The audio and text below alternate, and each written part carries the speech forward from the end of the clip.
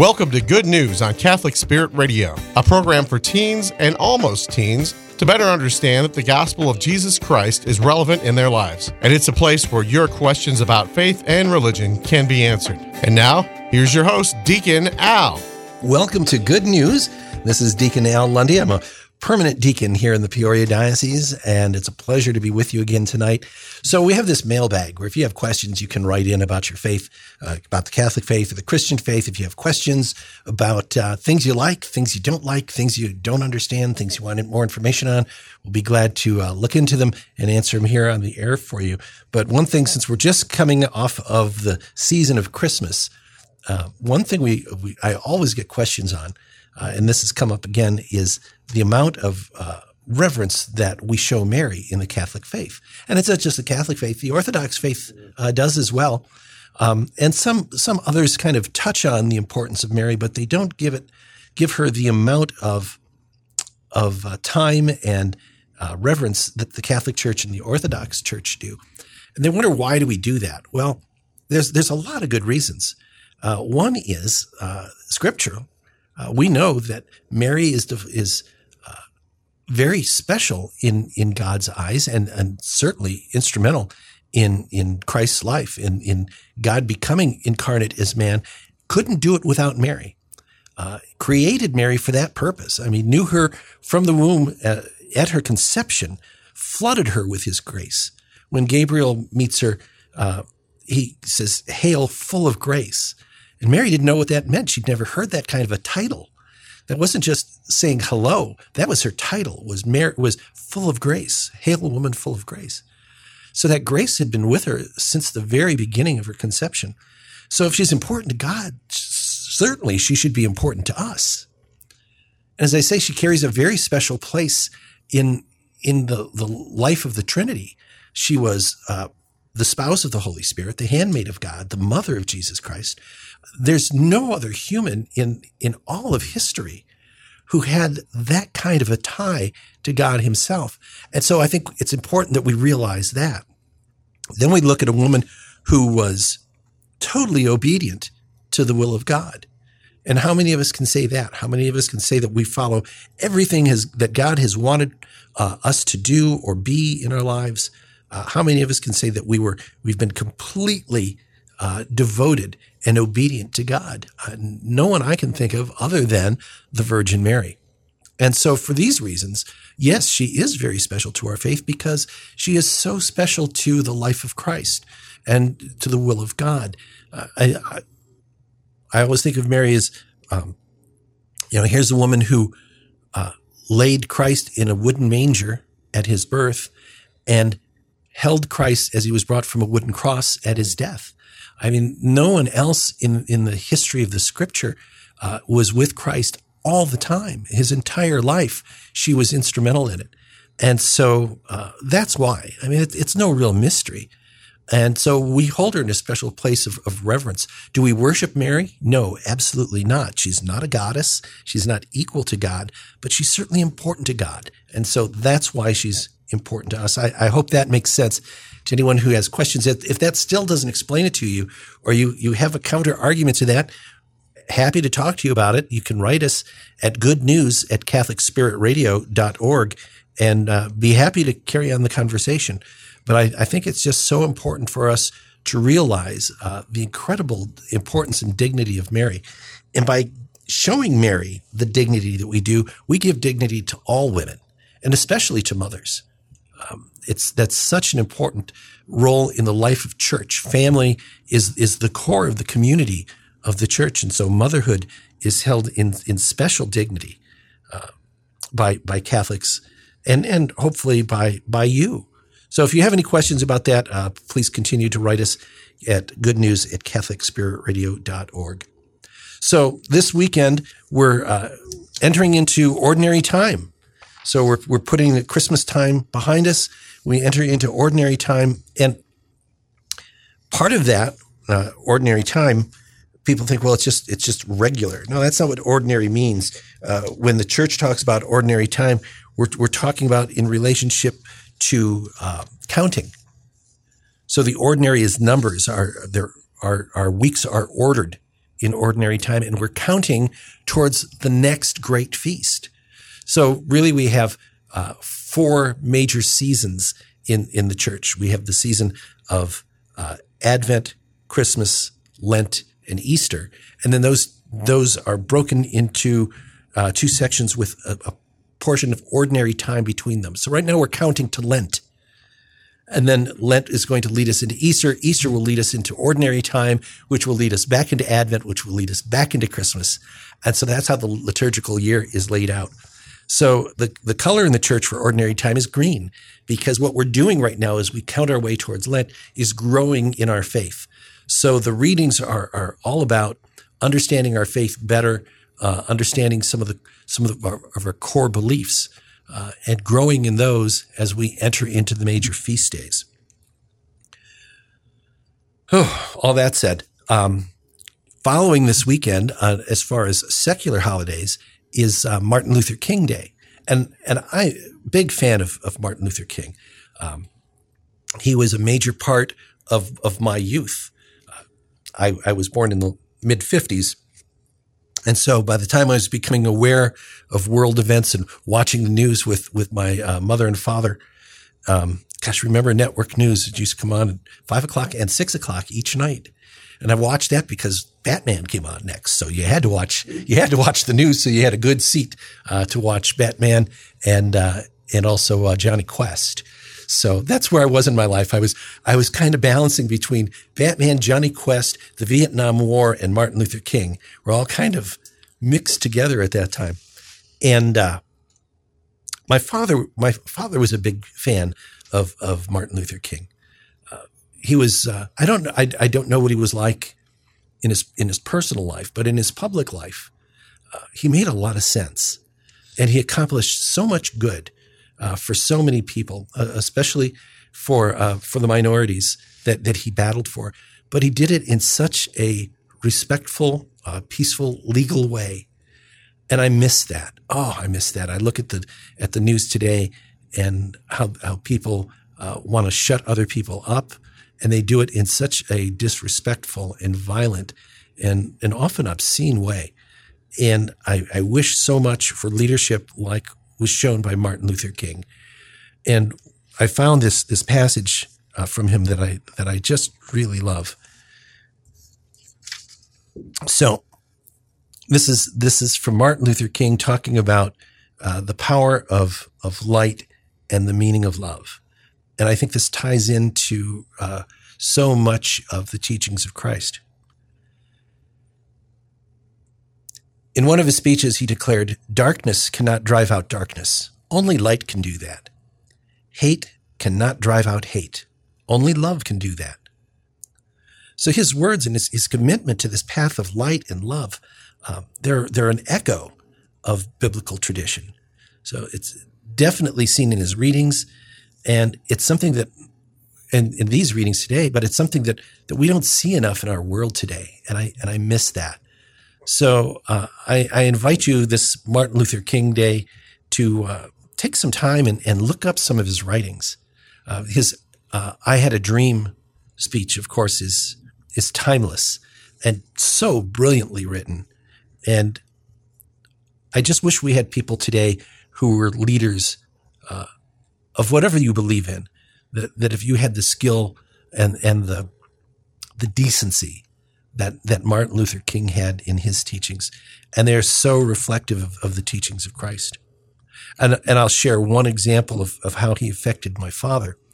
So we had 50s and 60s, neighborhoods were segregated for the most part. I mean, it wasn't that unusual that neighborhoods were not only segregated by color, but nationalities. The town I lived in, the south end was primarily Italian and Irish, and the north end of the town was primarily Polish. So there was even these dividing lines between your neighbors, based on your nationality, your heritage, your traditions.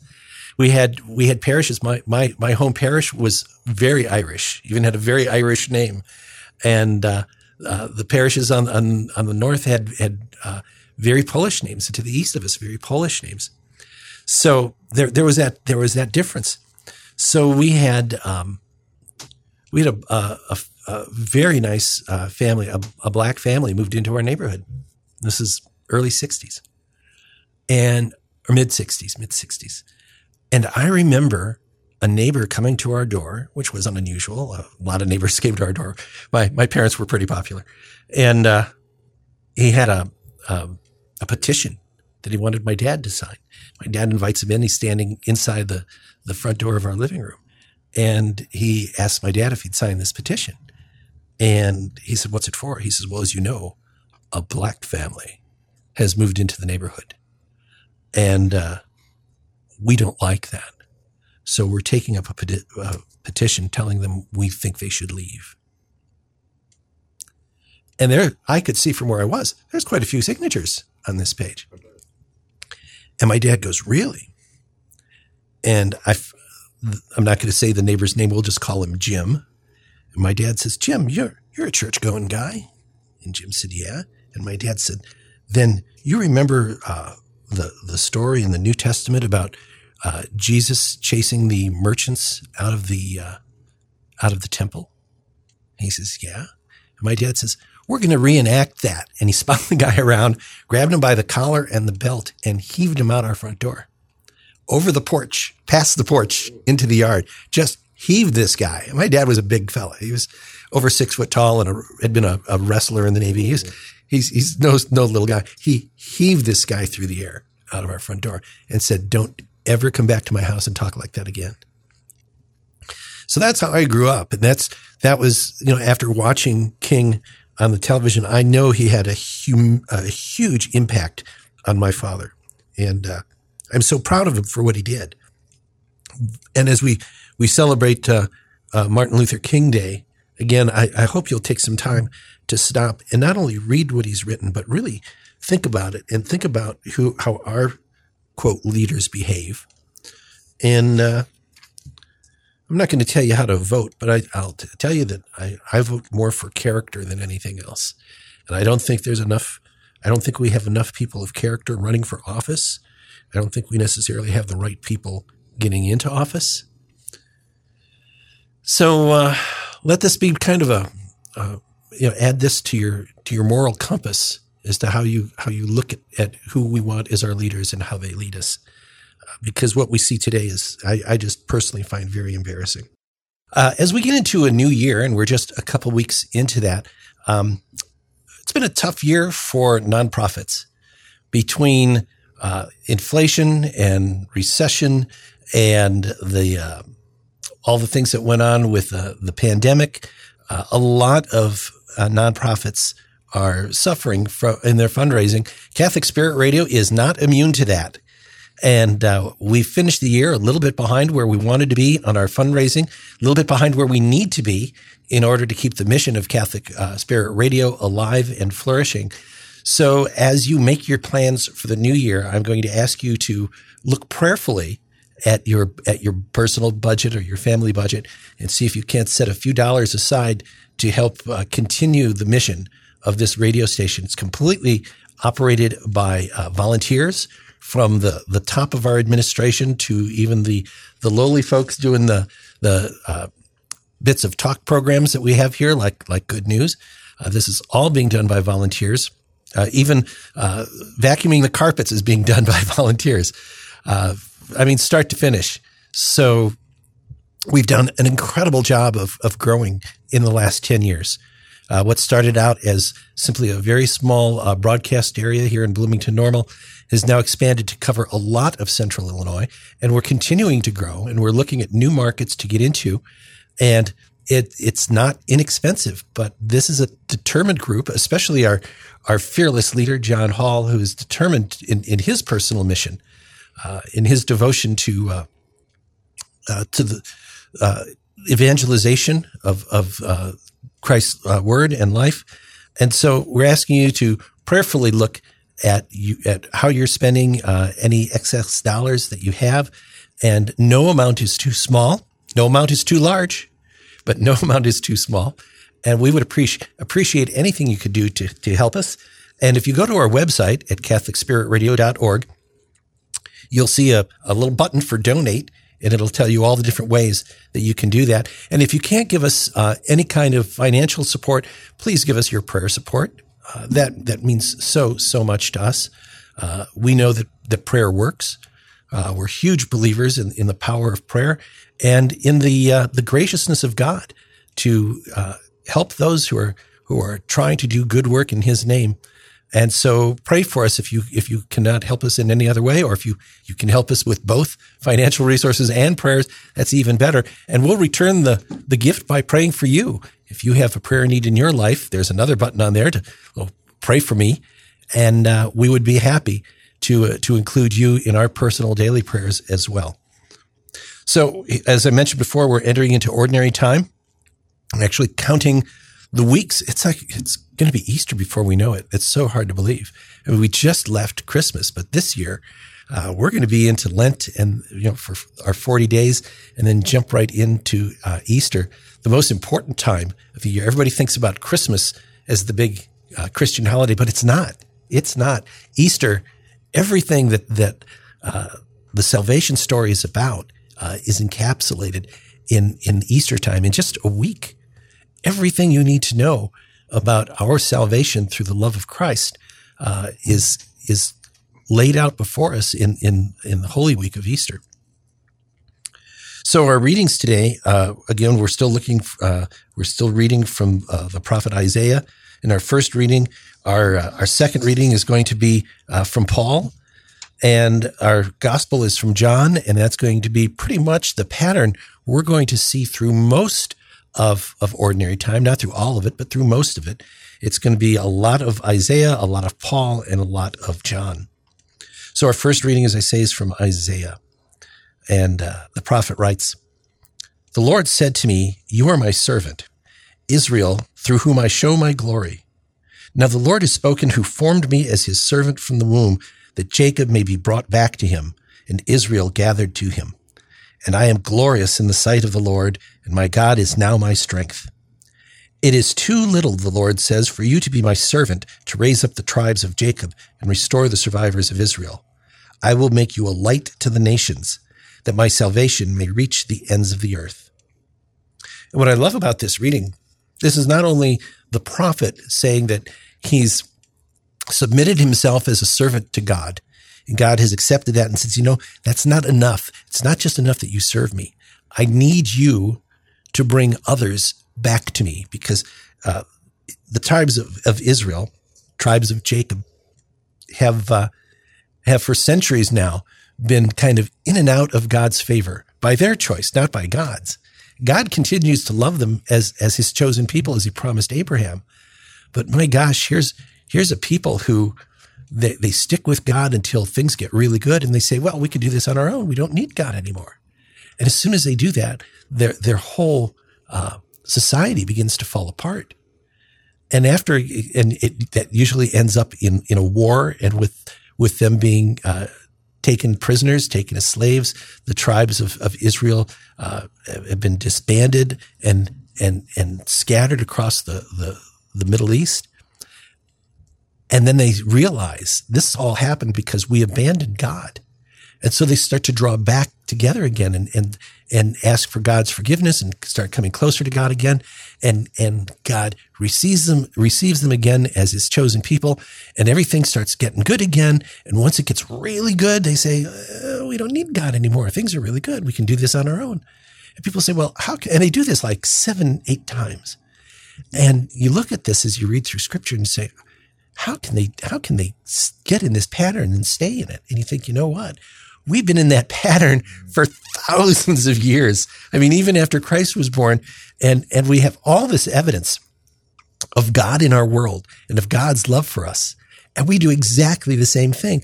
We talked a week or so ago about attendance at church really peaked, probably after the 9/11 and 9/11 devastation. Churches were filled, not just Catholic churches. All churches were filled. We get really desperate and we turn to God. And where are we now? We're back to churches that are more than half empty. Where are those same people who ran for God's protection when things were really bad? Well, now they say, well, it's kind of inconvenient. God's good, and I believe in God, but I really don't want to get up that early on a Sunday. I want to rest. I want to go golfing, whatever their reason.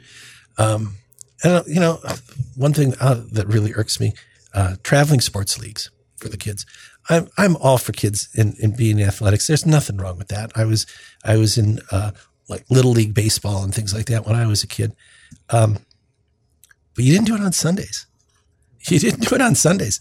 That was the time to be in church. Mm-hmm. You have your butt in church, young man. And this goes for kids of all ages, even adult kids.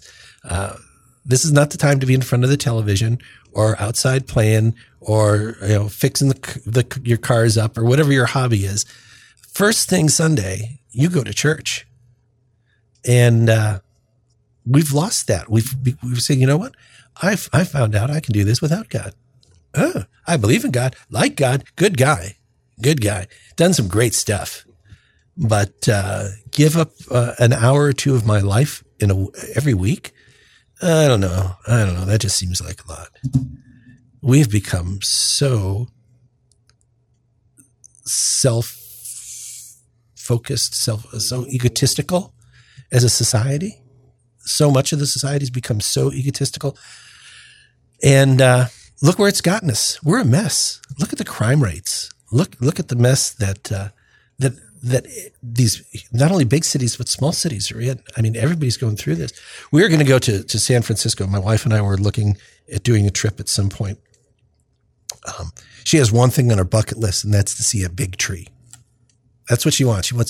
My wife would be the happiest woman I know if she could just see a really, really big tree. She wants to see a sequoia. So I did some checking. I thought, we can fly to San Francisco at a pretty good price and hop on a bus tour, take you through the wine country. Sequoia takes you up into Oregon and then back down again. And it was fairly reasonably priced. And I had some friends who had just come back from San Francisco. You don't want to go to San Francisco. It's a mess. You can't even walk on the sidewalks.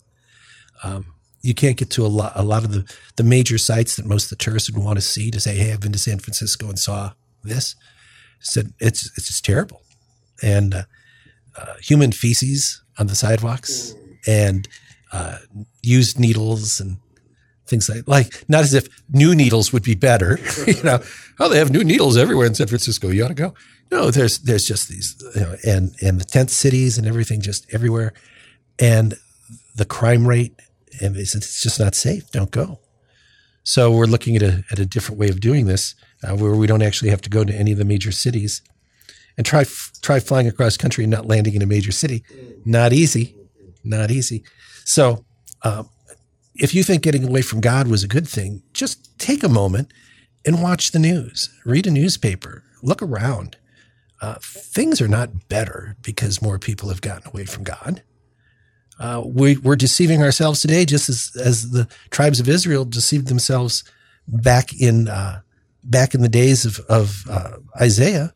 And God is saying, it's not enough that you serve me. I need you to draw people back to me. And so that's the real beauty of this. And now take out Isaiah and put in Christ. It's the same talk. God is saying to Jesus, it's too little that you be my servant. I need you to restore the survivors of Israel. I will make you a light to the nations. So this is talking not only about Israel, about Isaiah, but it's talking about Jesus and Jesus' purpose as God becomes incarnate as man. We're going to jump right to the gospel from John. John the Baptist saw Jesus coming toward him and said, "Behold, the Lamb of God who takes away the sin of the world. He is the one of whom I said, a man is coming after me who ranks ahead of me because he existed before me. I did not know him, but the reason I came baptizing with water was that he might be made known to Israel." John, testifying further, says, "I see the Spirit come down like a dove from heaven and remain upon him. I did not know him, but the one who sent me to baptize with water told me, on whomever you see the Spirit come down and remain, he is the one who will baptize with the Holy Spirit.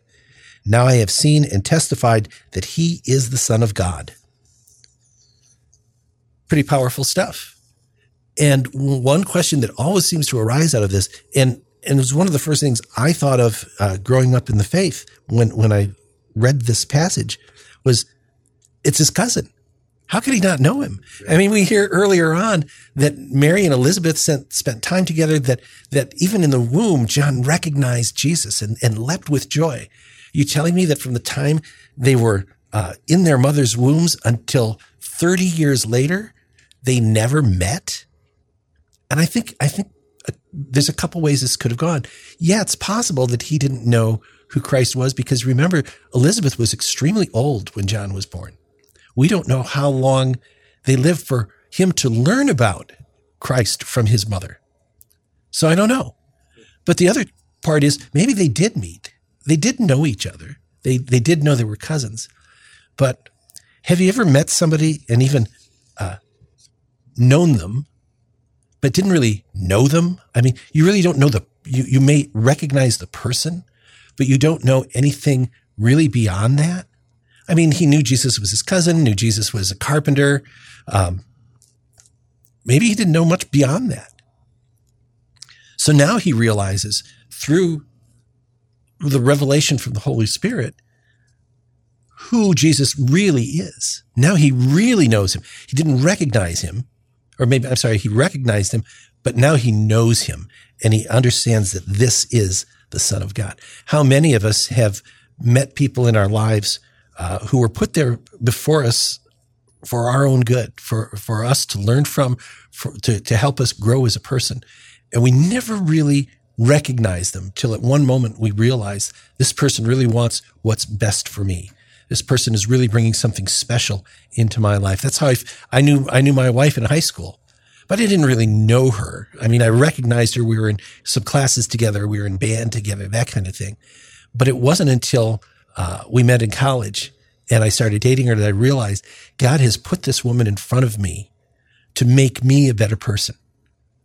And I think that's what we see with John and Jesus in this. Look for the people in your lives who make you a better person. Be drawn to them.